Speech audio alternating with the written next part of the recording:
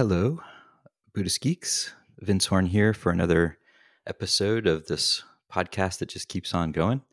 And happy to be joined today by my guest, Lama Owens, who recently released a new book. We're going to be talking about it, Love and Rage, The Path of Liberation Through Anger. Lama, thank you so much for taking the time to be here in the midst of a move.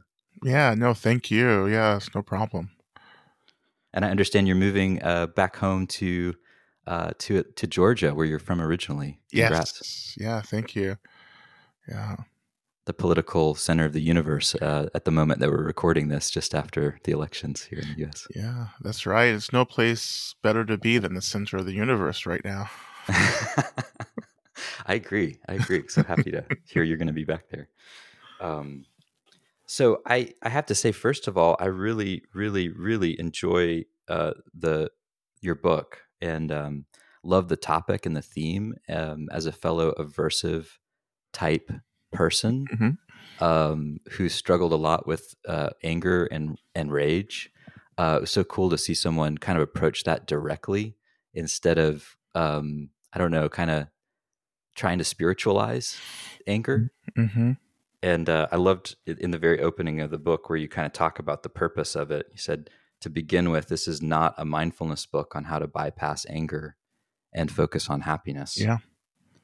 Nor is this a book about using any other spiritual path to transform the nature of anger into something more profound or transcendent. Right. Ooh, that's interesting.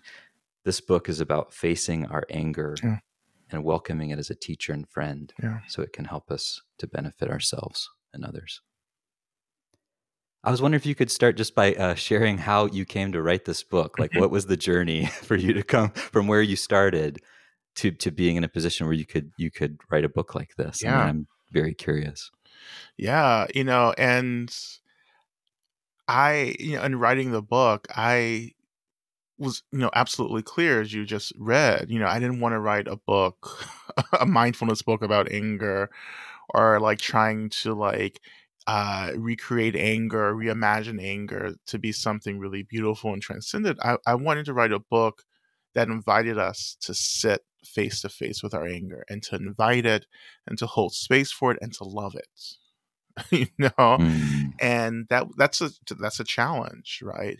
And it was, and I knew it was going to be a challenge to do that. And this book, thinking about origins, this book really began to call me, right after the 2016 elections, actually exactly 4 years ago. After the elections, like, people were just, as we can reflect back, really, really struggling. Yes. Including myself, and so many of the questions I started to get right after the elections were about anger, anger and sadness. What do we do with these energies?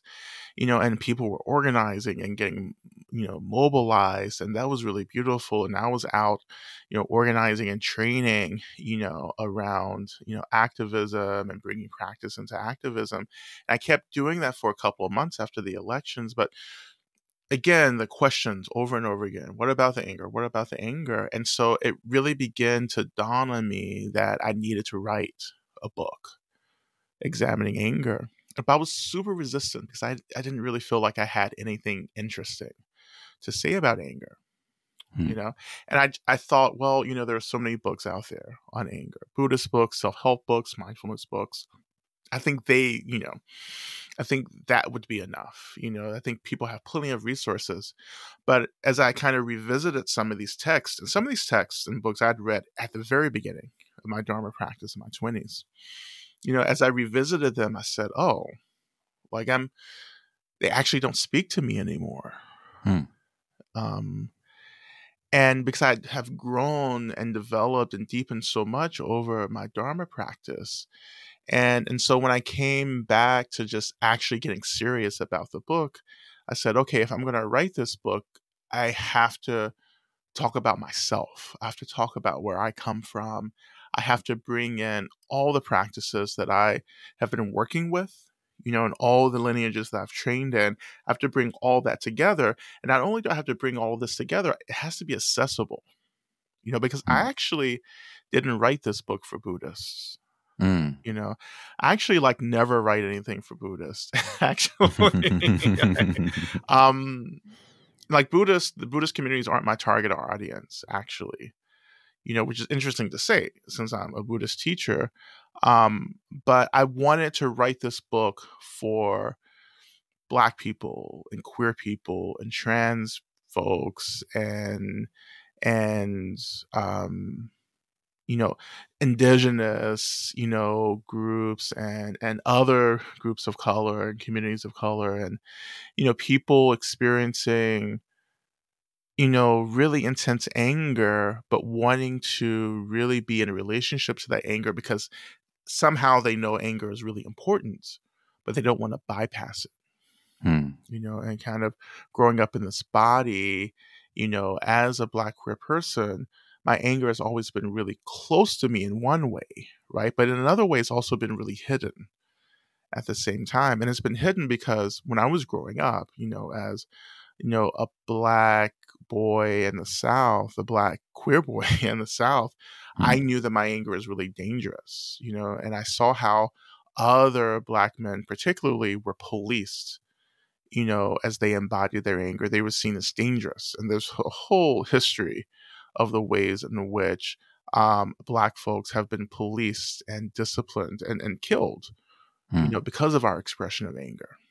So I found the expression of anger to be dangerous. And so I felt the safest way for me to express anger was to rechannel it into passive aggressiveness. Mm. So that became my channel for anger. And so when I got into my 20s and really just began to like get interested in practice, my elders came to me and said, Rod, you're really angry, and you need to actually start digging that anger up and paying attention to it. I had no idea what they were talking about because I was so disconnected from the anger, right? And so I started this really intense work of really turning my awareness into the anger, and pulling that anger out of this kind of indirect passive aggressiveness into a deeper, fuller embodiment where I could hold Yes. space for it and pay attention to it, and not to overreact to it in a way that creates harm for myself and others, but to hold space for it so it could inform me about the best choices and decisions to make about what to do in particular situations.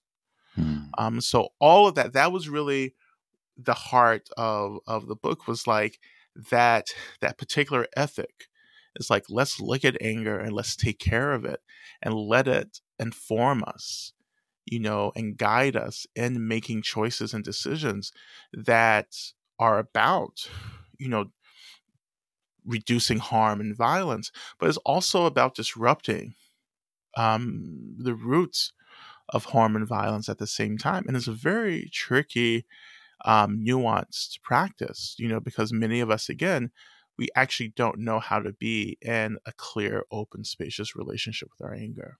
And Mm. that's the book that I wanted to write, and it was a really hard book to write as well, you know. I was Um, gonna ask, like, mhm. what was it like actually writing the book? Because I Yeah, could imagine you'd have to be just confronted directly with all of this. yeah, yeah. It was a really, like, it took a lot of support for me to write the Mm. book. It took a lot, because for most of the book, it was really actually working with these kind of higher expressions of energies. It was actually opening up and channeling and touching into, for me, the realm of the ancestors. Mm.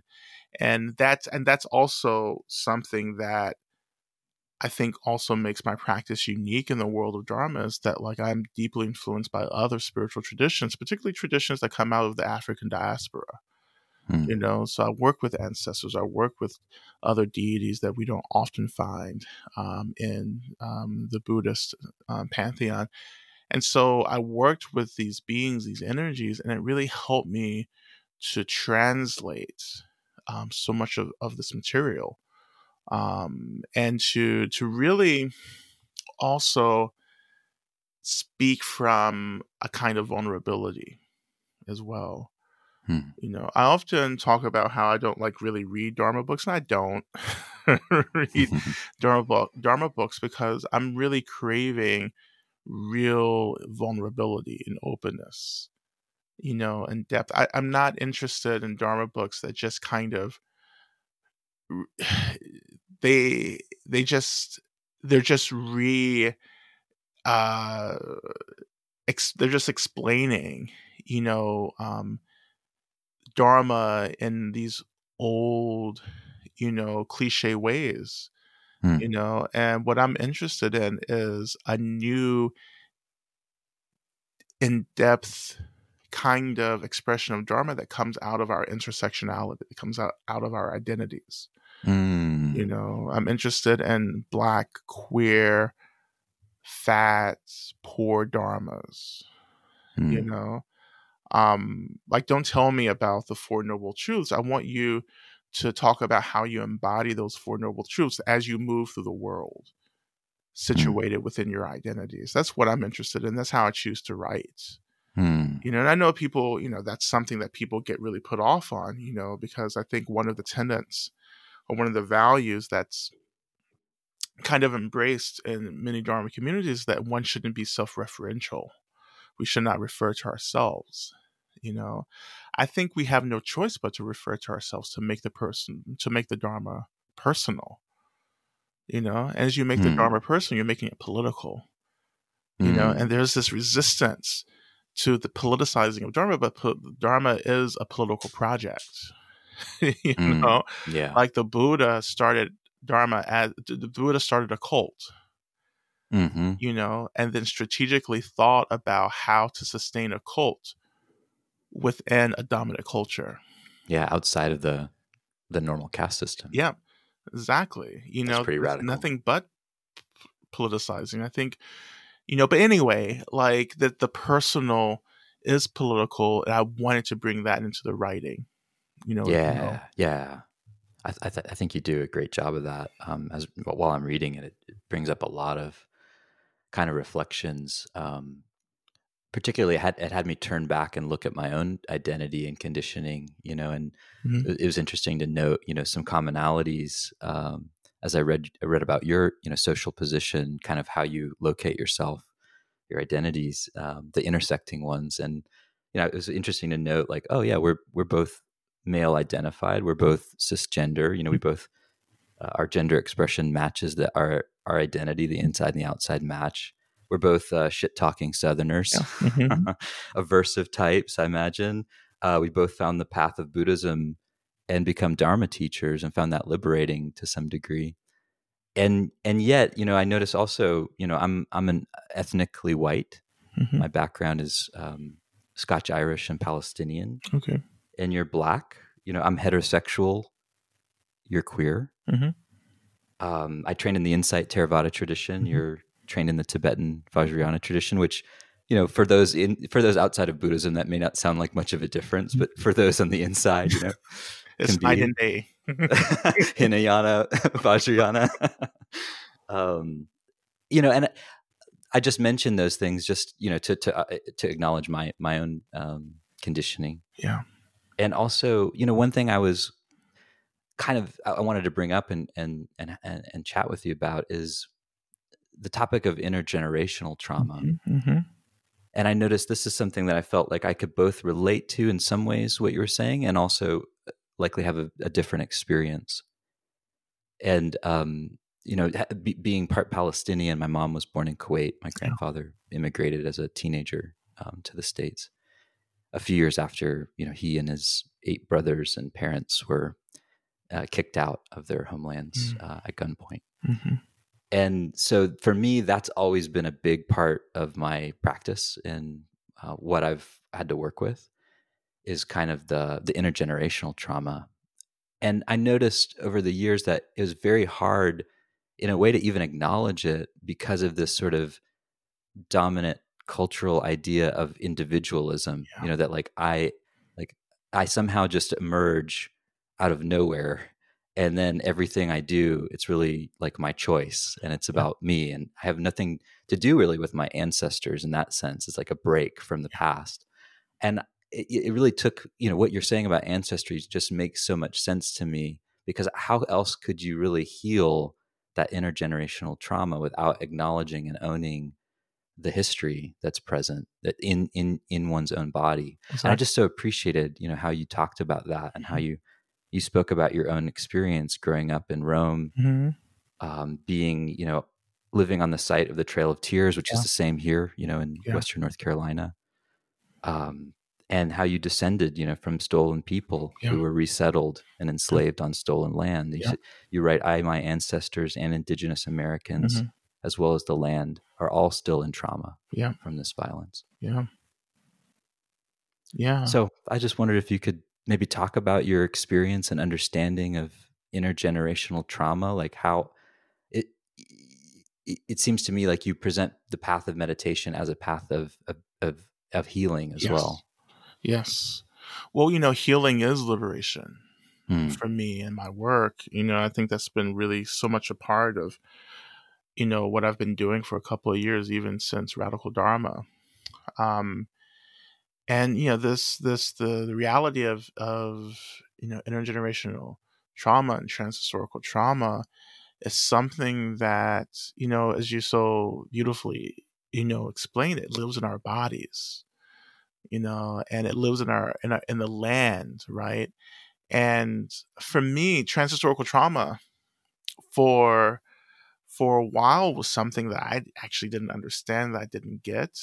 Um, and it wasn't until I started having conversations actually with Jewish friends whose families survived the Holocaust and whose families survived work camps and death camps, Hmm. particularly in Poland, um, that I began to like have a framework to understand intergenerational trauma, from my perspective, as a black person, black queer person, and it's also been the work of Dr. Joy DeGruy, in her really groundbreaking work, trans post-traumatic slave syndrome, which is a book.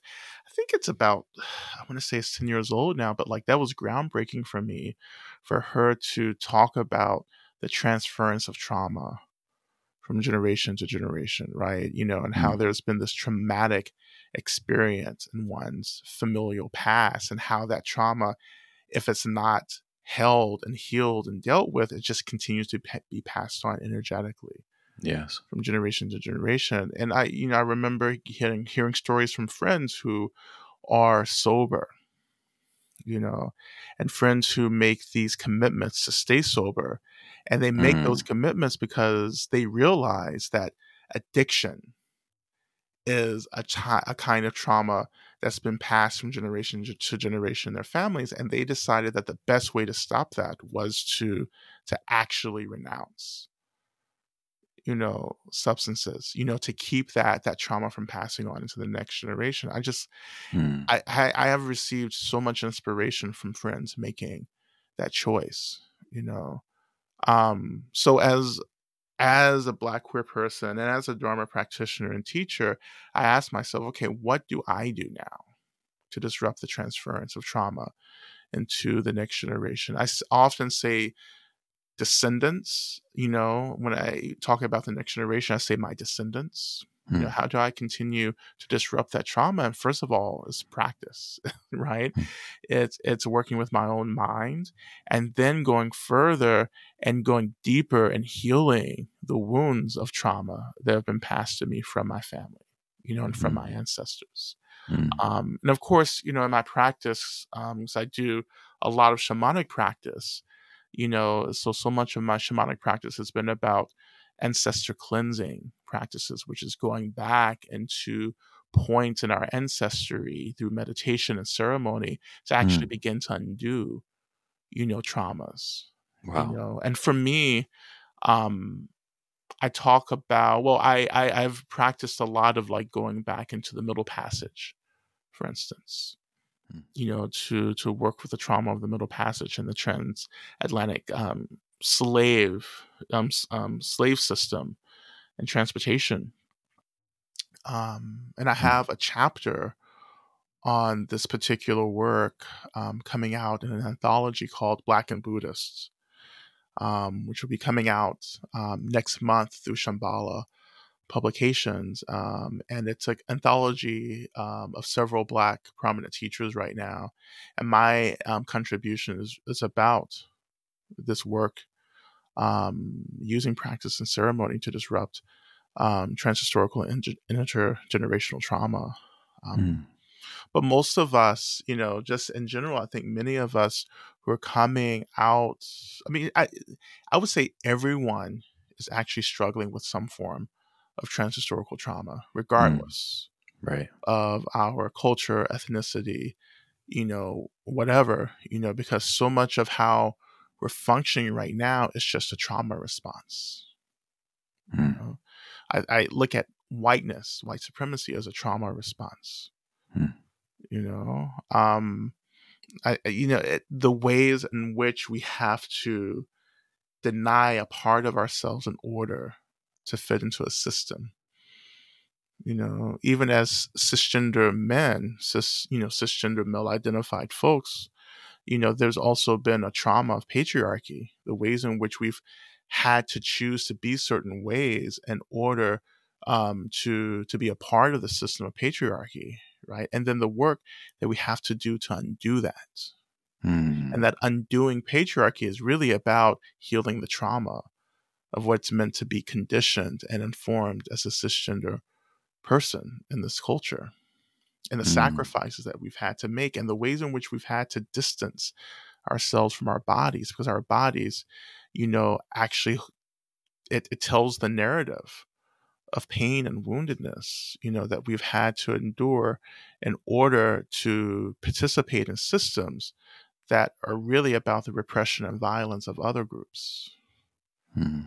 and the body keeps the score in Mm. that way, Right. and so the safest place for us to be is to be disembodied. We're disembodied as individuals, we're disembodied as a culture, as a country. Everything that we're going through right now as a country is just an expression of trauma and disembodiment.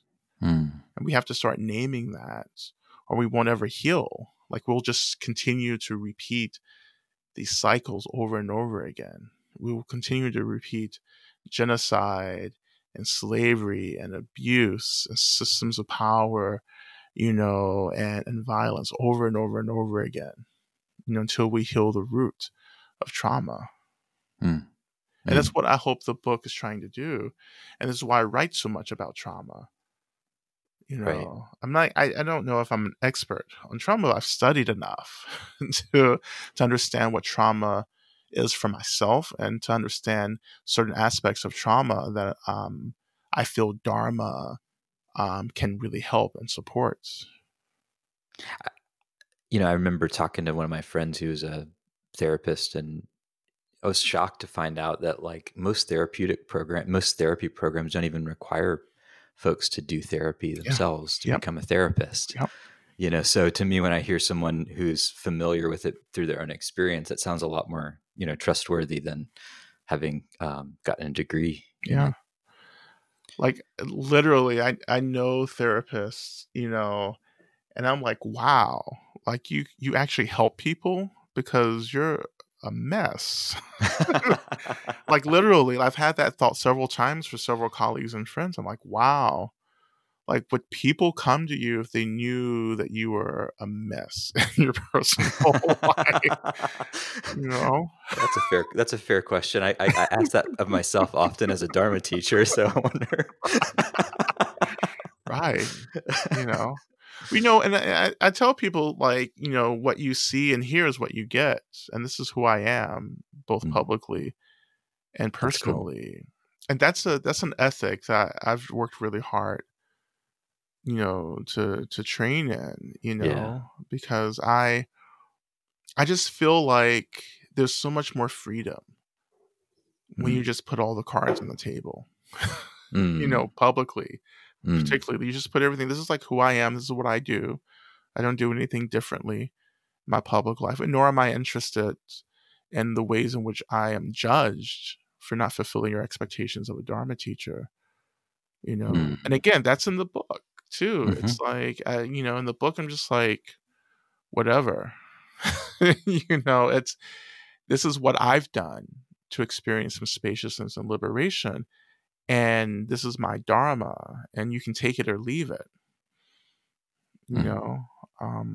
But you have to have that audacity, and I think that that helps me to really have a fuller personal life and public dharma life, Mm. you know. Closing the gap between the two, the private and the public. Exactly, Hmm. exactly. Well, it's the same, as you pointed out, like, it's the same thing for dharma teachers as well. I'm like, well, Totally. if some of your teachers knew what you were doing when you weren't public, then I think you would be having a different experience, right now with students. But Yeah, I find a lot of what you're saying to be resonant. I think the teachers that I've learned the most from were the ones that were always like they went out of their way to point out their humanity to me, to fart in front of me and to yeah, like talk about their struggles with addiction and talk yeah, about the things that they've failed at, in their yeah, family life. And yeah, those are the teachers I just have found just the most heartening to be around because I feel like I can just be a fucked up human being and it's like it's not doesn't mean I'm a failed Dharma practitioner. yeah.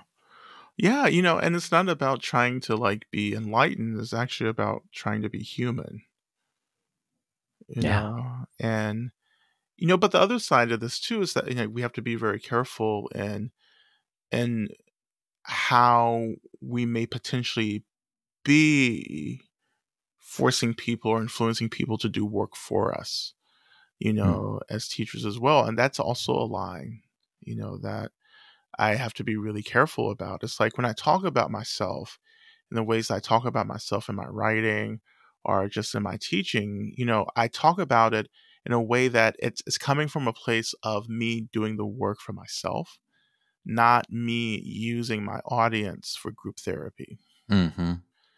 And that's the difference. And I know that the pushback against this kind of self-referential, kind of personal, open, dharma teaching, it comes from that fear that we may manipulate students and audiences to do emotional labor for us. Hmm.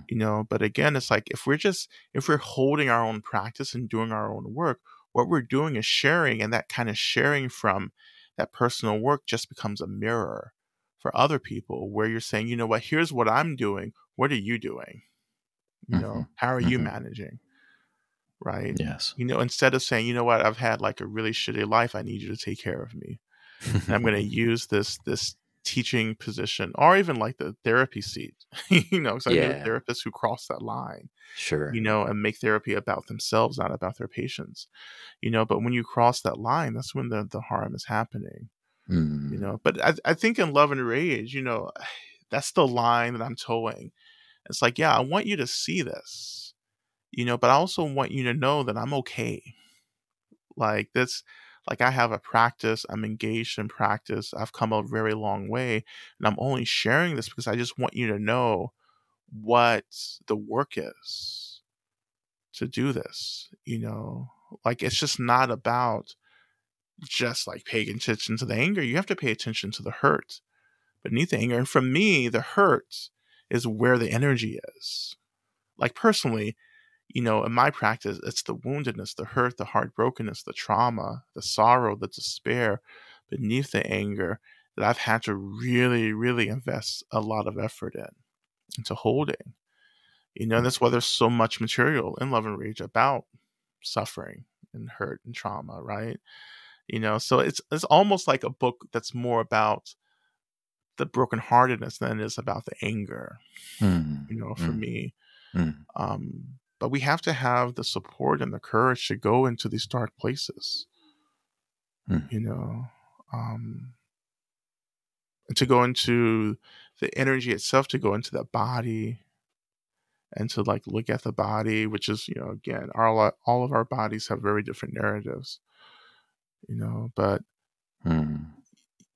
for me, what excites me about Dharma is this invitation to go into the dark places. Mm.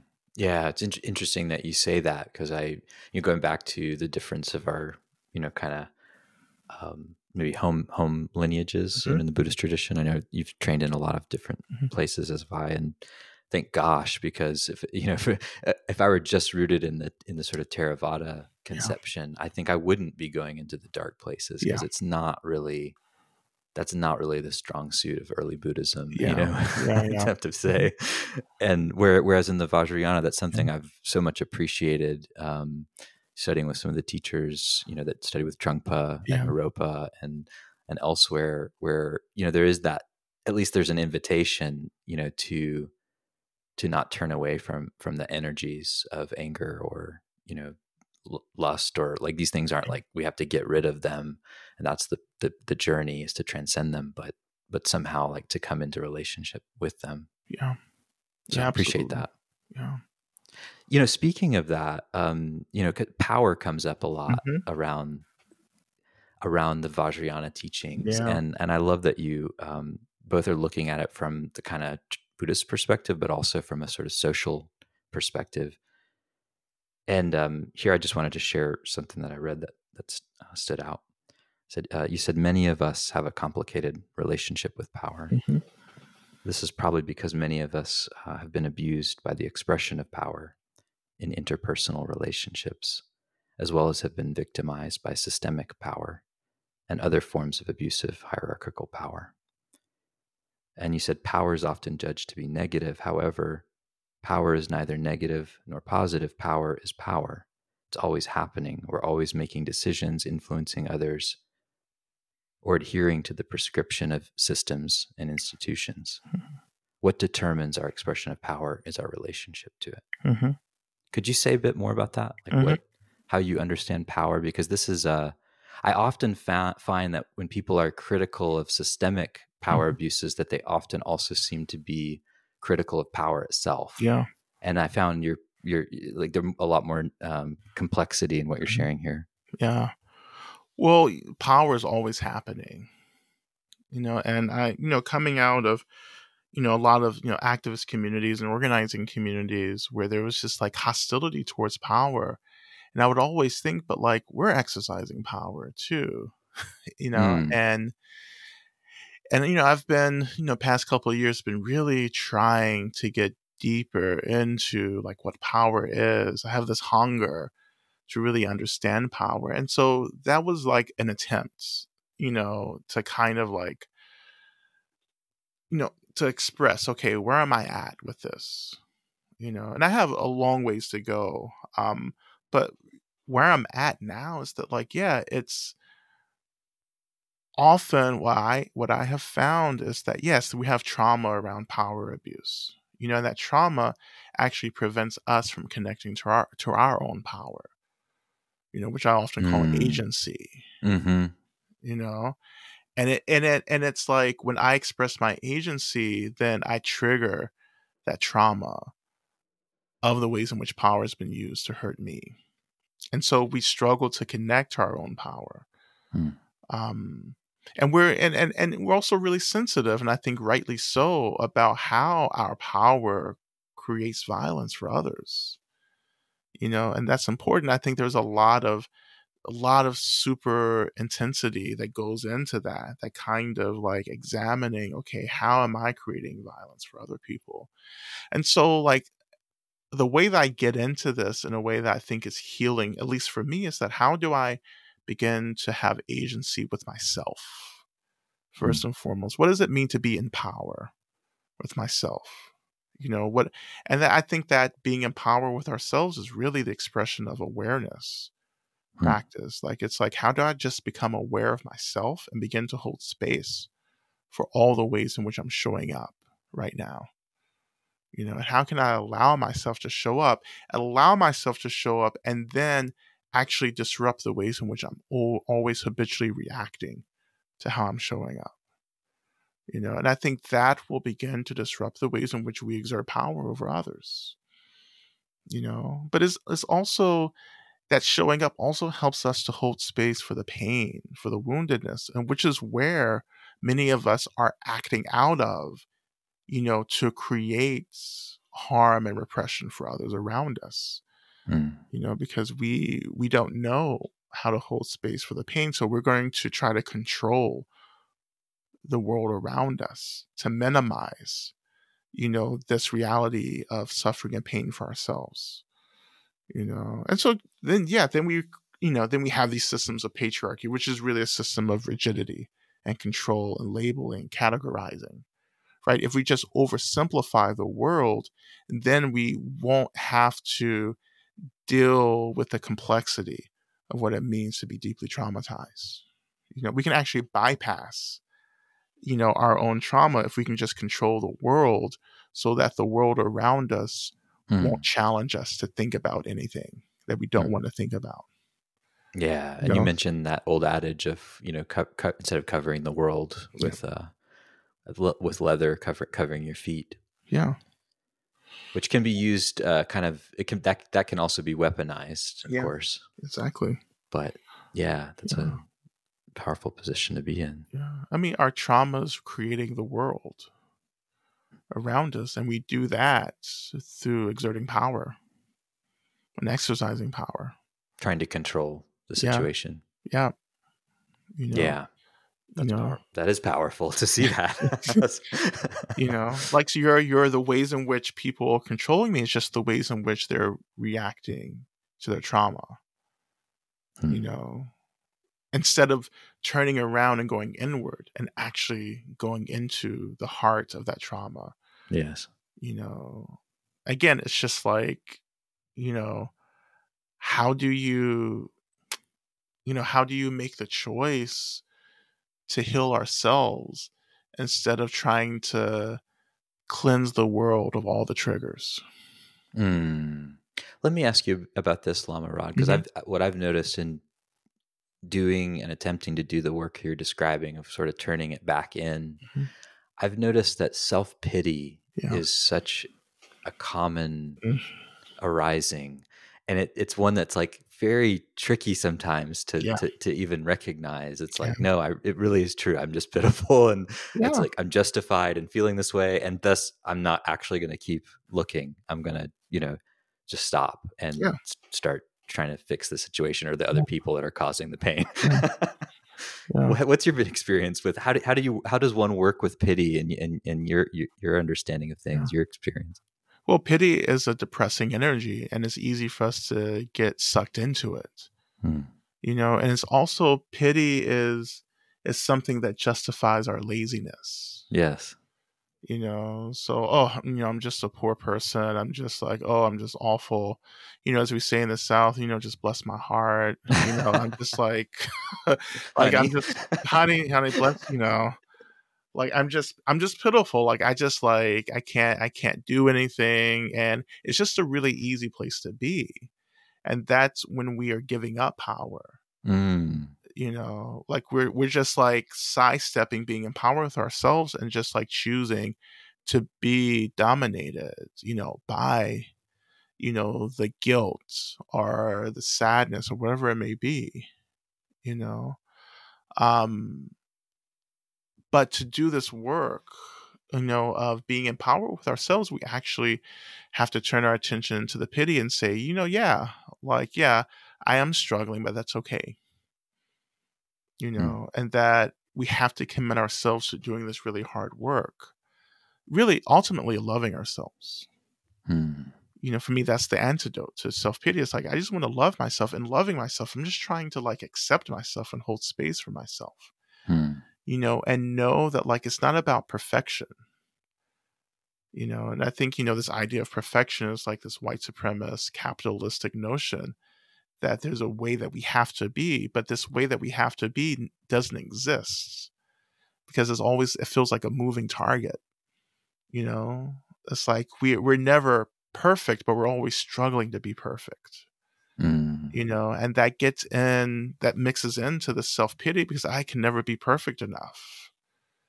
And how do we just disrupt that Mm. notion altogether of perfection? And how do we, and that goes really actually, that reminds me of enlightenment, Mm. where enlightenment is in the literature can be viewed as this perfect state. Mm. But for me, I've never seen enlightenment as a perfect state. I've seen it as a working state. Hmm. I've seen it as a state of having obtained a certain level of realization, but it's actually not the ending of work, it's the continuation of the work, particularly if you're committed to being in the world. Right. That I just don't get enlightened, everything's perfect. No, you're still in the world, you're still embodied, and there's still karma happening. Mm. And that Mm-hmm. we're being called to work with it. And I think that's, I see people experience a small level of realization, and then all of a sudden that's it. Mm. And I see that, with a lot of cult leaders, Mm. Mm. particularly Mm. modern cults, where you have these usually white guys who go Mm-hmm. to India, or read a book Yep. and they get like this glimpse of enlightenment, this glimpse of realization. They come back and they're just like, they just set themselves. They get stagnant in that realization Yeah. instead of like seeing it as continuous work, and that's dangerous. That's dangerous because we have to continue to work to see all the ways in which ego is still casting shadows, even within realized or enlightened states.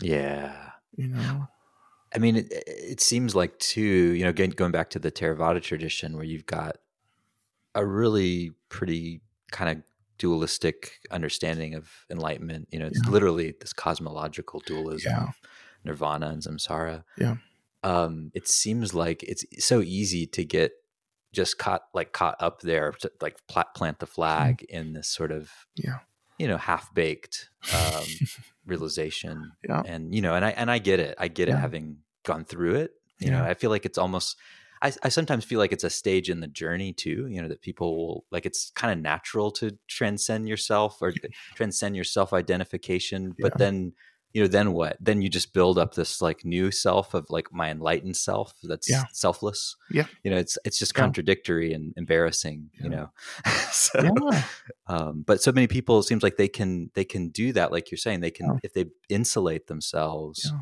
and they get everyone to buy that yeah, fantasy, then they can kind of hang out there for quite a while. yeah, And that's it is scary. It's really yeah, scary because of the results that come from that.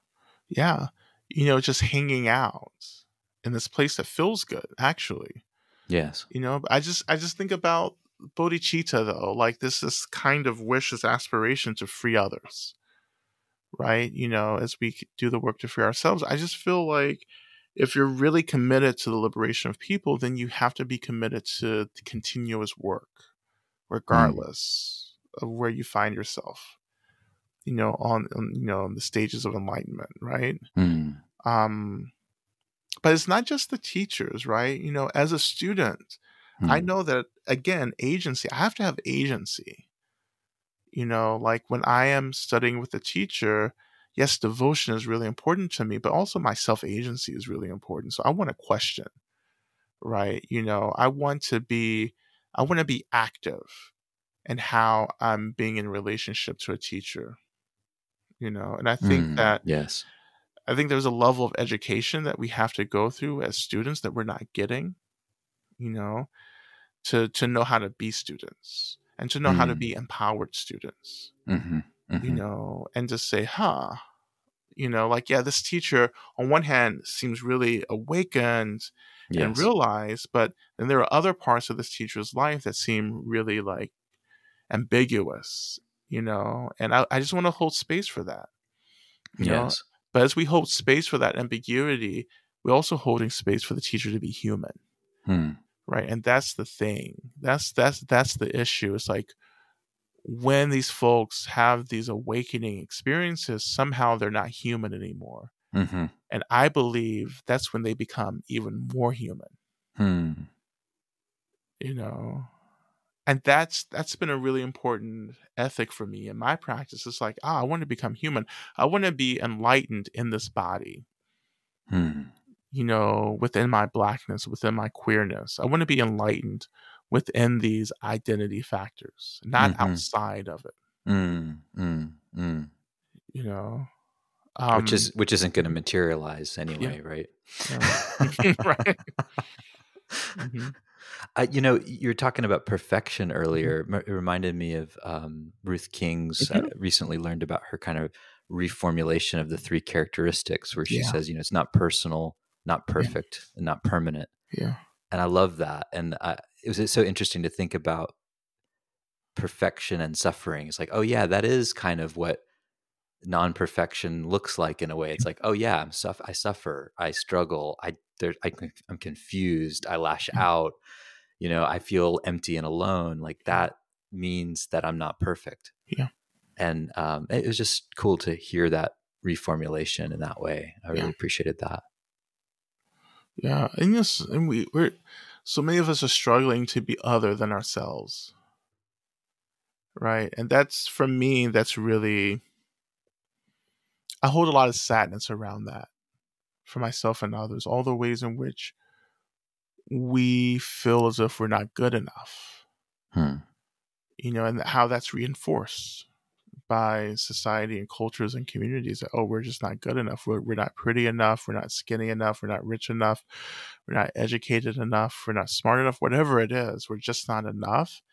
And that comes from capitalistic white supremacist culture, where like you're never good enough, Hmm. and we have to push against that really, like really directly and really intensely. And that's what I've had to do over and over again. I think that's one of the energies that comes out in the book and Love and Rage is like, this is the boundary that I've created that has helped me to have the space to do this really important work of loving, you know, Hmm. and to do it unapologetically. That's the thing, and to do it unapologetically and not being interested in disappointing people, Mm. you know, Mm-hmm. that it's, if I'm going to get free, I have to actually begin to understand what I need to get free,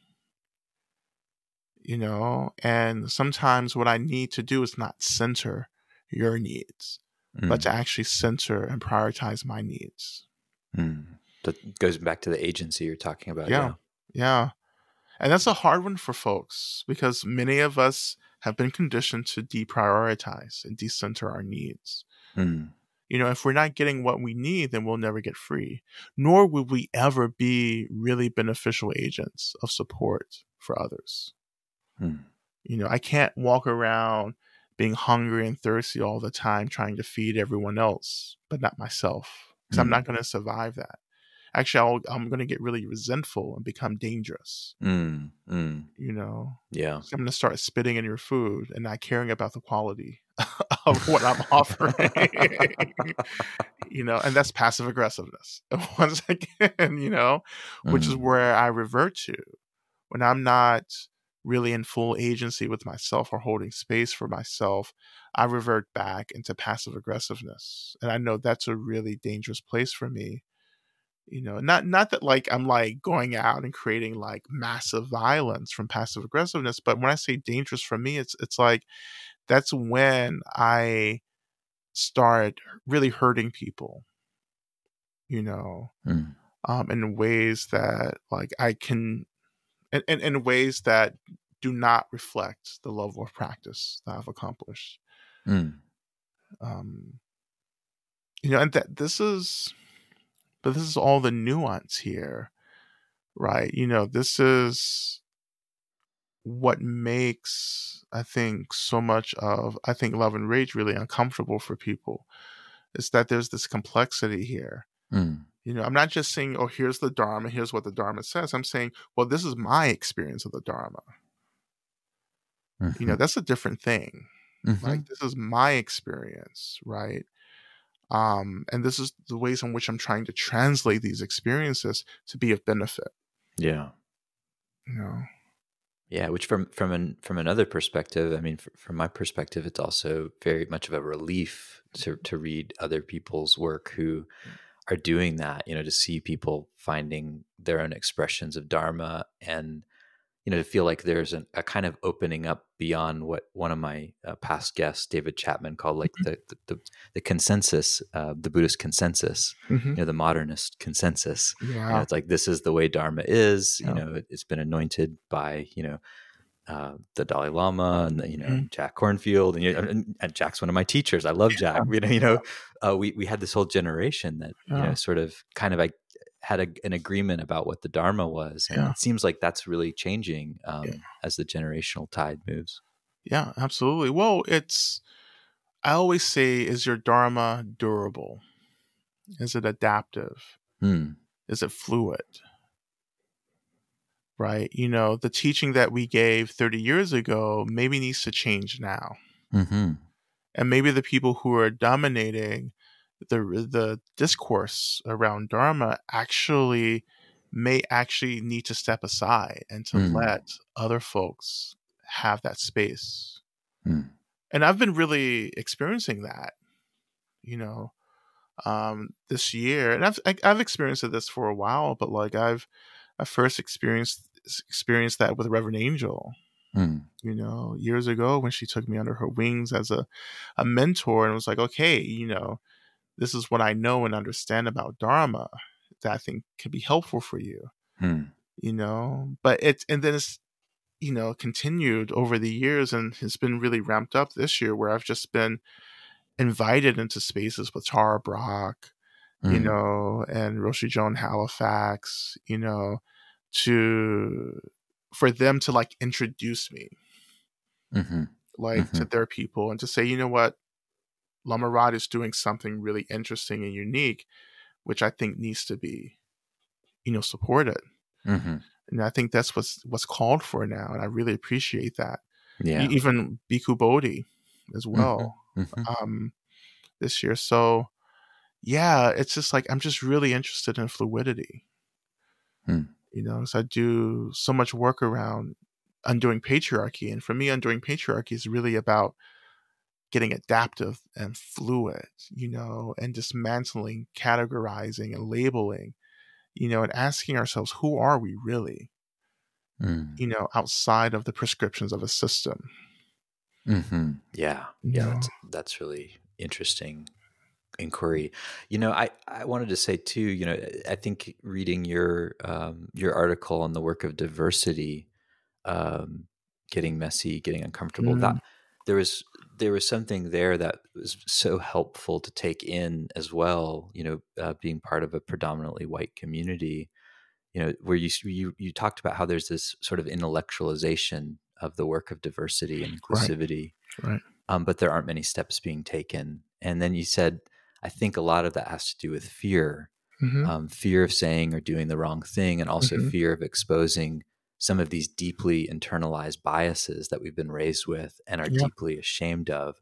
I just found that to be so damn insightful, yeah. of the white experience, and so helpful for just kind of like having someone else outside of me say that, Hmm. because I realized it's just true. It's Hmm. just true. And uh, I just wanted to share that I Hmm. really appreciated that insight, and it hearing it come from you, it helped me recognize the truth of it deeper Yeah. and feel a kind of desire and a call to not be held back by shame when there's Hmm. so much on the line Yeah. Yeah. for others. Yeah. And it's that, and it's also how do we get uncomfortable and choose discomfort? Hmm. I think diversity work, inclusivity work, I think people are trying to do it and stay comfortable at the same time, and it Oh my just gosh. doesn't work out at Better all. to avoid it than Yeah, to do that, right? yeah, Well, not better, but it feels better to just avoid, in my experience. exactly, exactly, and that's a really hard lesson. I get it, Mm, right? I totally get it. I think one of the benefits of this year, of yes. quarantine and pandemic is that like a lot of Dharma institutions are being disrupted, Hmm. and I just feel like, you know, as we continue to move through this period, it's like I think Dharma and institutional Dharma in terms of retreat centers and Dharma centers and so forth, I think there's going to be a whole different reality Hmm. post pandemic. I think it's going to be Hmm. I think a lot of institutions will not survive. They're not surviving, Right. actually, Right. It's true. and then I think we're going to emerge into something we're gonna really like be doing real work around not just inclusivity but sustainability. You know, but I believe sustainability is about diversity and inclusivity as well. Yeah, how do you see those things linking up? Well, it's like we need to create communities that are really diverse, and not just we're not talking about just like these basic kind of like identity diversities, but I'm talking about diversity of of how we understand dharma. Hmm. And Hmm. I think that's the huge part. Inclusivity helps us to create dharma communities that are really expansive and open, and that begin to help us to see how dharma can be expressed in so many different ways. Hmm. And that's going to be really sustainable as we move forward, because we're going to be in a new period, a new space where there's no such thing as normal anymore. So we're not going back to normal. We're going into something new. Hmm. And what we're being called into is communities where we're engaging and asking these questions, and embracing just a wider, expansive, richer community now, Hmm. you know, not just like a white, middle class, affluent community, that we're actually asking ourselves, what else? Hmm. How do we begin to talk about ability and gender and class, and sexuality, within our communities, Yes. Um, I'm excited about that. Hmm. It strikes me while you're talking about that and about the sort of adaptiveness and fluidity. It reminds me of the whole theory of evolution. It's like Mhm. if you don't have lots of different kinds of things going on, then when conditions change, everything's just going to die. Yeah, Nothing's going to be able to adapt to the changing conditions. yeah, So it's sort of what you're describing to me is like a more evolutionary type of dharma context where yeah, there's more difference, and because of that, there's more thriving. absolutely. Adapting. That's the key word Hmm. here. Are we adapting? There's nothing like deep systematic disruption and unrest to persuade you to adapt. Hmm. Say you can say that again. Right? And those of us who don't adapt don't survive. That's Darwinism, really. If you don't adapt, you don't survive, Hmm. you know. But when I bring it into more of like a justice, radical progress, framework, then it's like, yeah, I should always be fluid, actually. The teaching is we should always be fluid and moving and changing and questioning and asking, instead of getting, well, comfortable, Hmm. you know. Yes, yes. I think you mentioned the Dharma retreat centers, and Mhm. that's something I've been really thinking a lot about lately because we were pre pandemic. That was the only thing we were really doing through Buddhist Geeks in person. We're still Yeah. some occasional retreats, uh, and of course that was the first thing that had to go as soon as we Yeah. went sheltering in place. And out of that, I've thought a lot about the retreat center model, Mhm. how it's both ecologically unsustainable, where everyone's flying in from everywhere Mhm. to come on Mhm. retreat. Exactly. And it's also, economically, even when Dharma centers do a good job of making funds available and that sort of thing, it's still like who can take a week or a month or 3 months off of work, even if Exactly. it's free. Um, and so there's something, yeah, it seems like there's an opportunity in all of this to kind of reimagine the retreat, model, which is, it's not to say like retreat is not useful, Right. but just like how are we practicing together in community, and how are we deepening, and what does that look like? Seems like, yeah, some of these old models, which in the centers that I trained in at IMS in Massachusetts at Spirit Mhm. Rock, which again, I love these places and I love the people there. I'm not dissing them Right. personally, Right. but it seemed like they created these systems and Mhm. models, and then they got kind of just ossified, Yeah. and then they've just been kind of cranking out more yogis sort of thing, Yeah. centralized retreat center model. Yeah.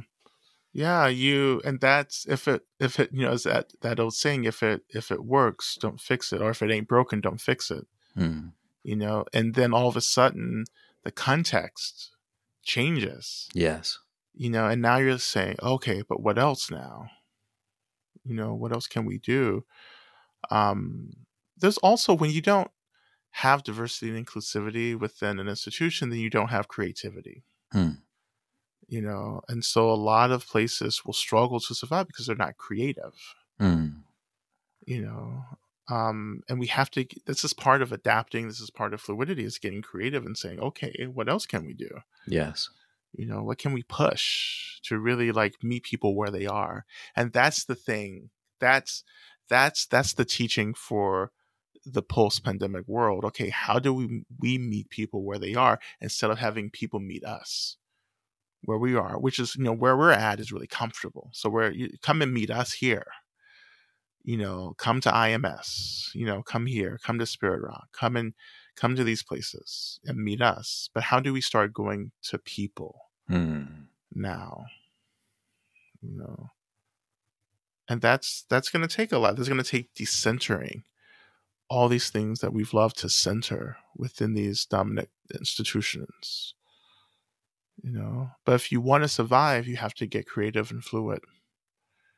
You know, and you have to know it's not just about white folks. It's not just about straight folks. It's not about, wealthy, moneyed folks. It's about everyone, Hmm. you know, and it's possible to do, but are you willing to do the work? And I'm afraid a lot of places aren't going to do the work.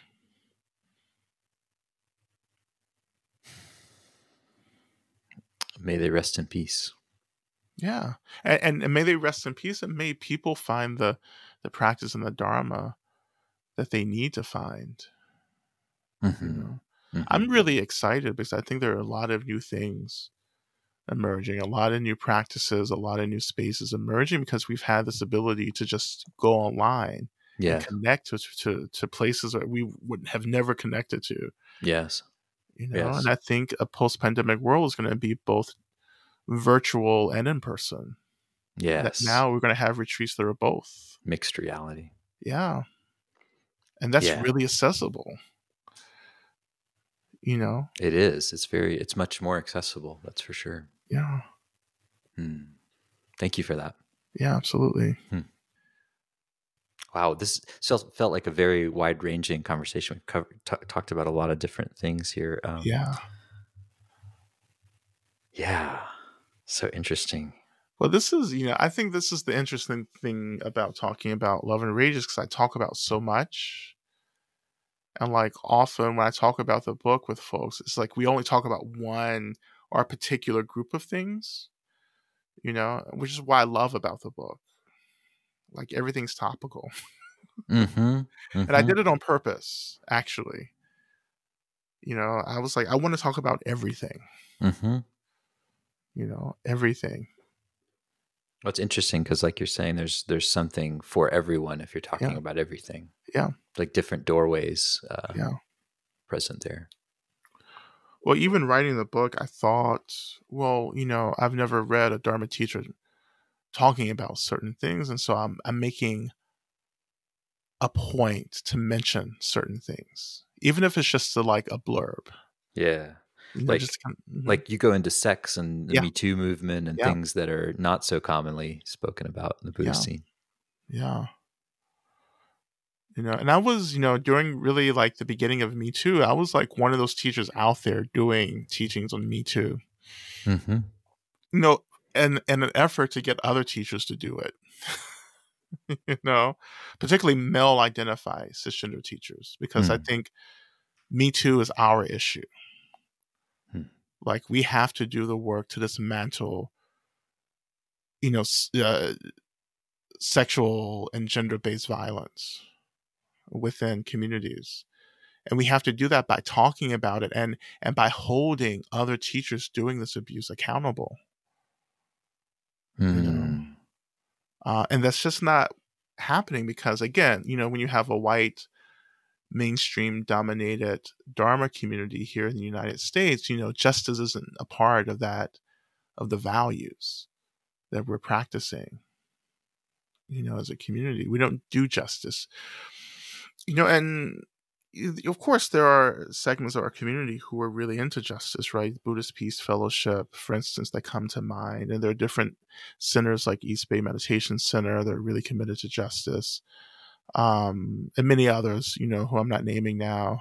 There are many more, I think, smaller groups who are doing justice. But we, again, this part of this post-pandemic world is going to be Buddhist communities aligning themselves with projects of justice. Mm-hmm. Because as I move in and out of different, faith-based communities, people always ask, okay, where are the Buddhists? Oh, that's interesting. Yeah, where are the Buddhists? All denominations, many denominations of Christianity really show up strongly, and there are Yes. Jewish justice groups that show up really strongly, like these, not Right. just like a synagogue or a church or a community here and there, but national organizations around these denominations and paths that are committed to justice. And that's beginning to happen more and more, in our communities, but a real commitment to justice, a real commitment to everyone experiencing oppression. You know, um, I think that's so important. And it may take us kind of having to split from these mainstream organizations to say, you know what, I want to start a Dharma that's really about justice. I mean, that's what Radical Dharma was about Mm-hmm. for us. Right. You know, that was what we were trying to do. Um, I think because of that intention, I think Radical Dharma has become the seminal text for folks. Yeah, that certainly seems true from where I'm sitting. Yeah. Yeah.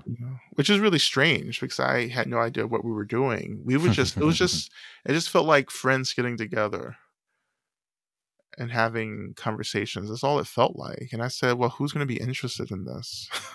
You know? Good um, timing. yeah, it's good timing. Yeah. Mm-hmm. Yeah. Um, but I'm excited about the post-pandemic world whenever that happens. Yeah.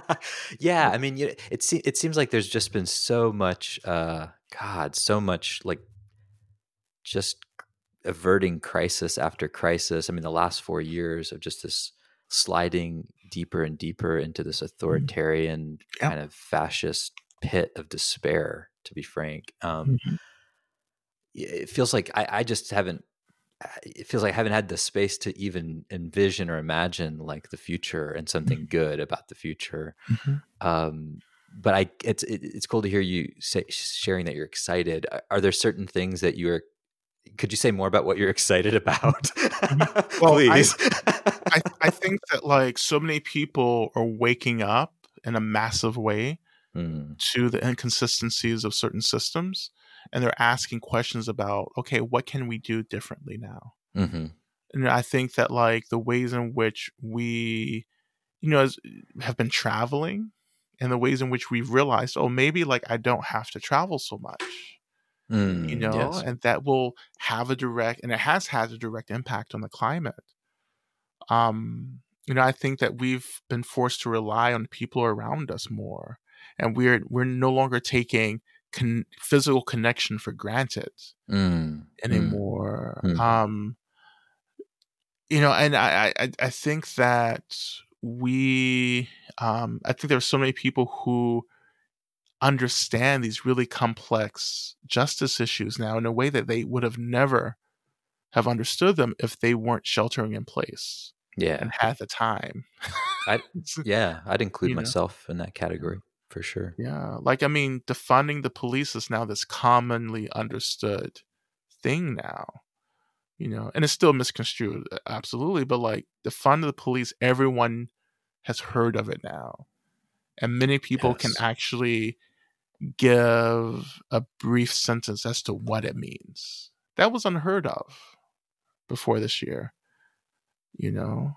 Yeah, I've heard this phrase used, the Overton window. Yeah. You know, it's Mm, like it's this sort of range of what's politically acceptable and we can talk about as being possible. Like yeah. that's really shifted Yeah. in both directions. Strangely, it's shifted on the left and the right. Yeah. Mhm. But it is cool to see that shift toward more progressive politics. You know, Yeah. for me, I find that really heartening after 37 years of Mhm. just hearing the same kind of empty promises and no Yeah. delivery. Yeah. From the political left here in the U.S. Mhm. It's like, yeah, we need a fucking change. Yeah. Yeah. So And yeah, there's a growing progressive movement now yes, that I'm excited about, and the it's becoming squad. more. Yeah, the squad, that Hmm. squad is growing. That's true. They Mhm. made some gains over this last Yeah. election cycle. Yeah, and that's exciting. I want to be a part of a political party that reflects me, Mm, not just being a part of a political party because they're the lesser of two evils. right, right, You right. know, so that's what I'm excited about. Yes. I'm excited about moving, back to Georgia and getting involved in some of this progressive organizing. Yeah. Cool. Because we have to be politically involved, or, you know, yes, and there are systems absolutely that are being disrupted, and I think that, like, yeah, there may be even more struggle for us coming up, and I know there is absolutely, but again, like, I'm still excited because I just feel like there are people who are embodying what the struggle looks like, and they can show us how to do the work. Mm. And I'm excited about that. That it's not this mystery. Oh, how do we do this? How do we get through this? No, people are doing it. Yeah, and they're not. It seems like they're not so much on the fringes where it's really hard to find. Like they're Exactly. kind of going toward the center. Yes. Yeah, Exactly. that's cool. Exactly. Well, glad you're one of those people, Lamarad. Oh, thank you. Yeah, and thanks so much for taking the time to chat with the Buddhist geeks, and Mhm. I think it's going to be really helpful, this conversation. Absolutely. Thank you. And go check out Love and Rage. Highly recommend it. It's a great Dharma book. I don't know if you mean it to be that, but it is to me. Yeah, it's great. I think it's wonderful. Don't get me wrong. It's excellent. Cool. And just maybe just to close, is there anything else you wanna share? Things that we didn't touch on that you think are important? No, no, not at all. I think we covered a lot. Okay, thank you.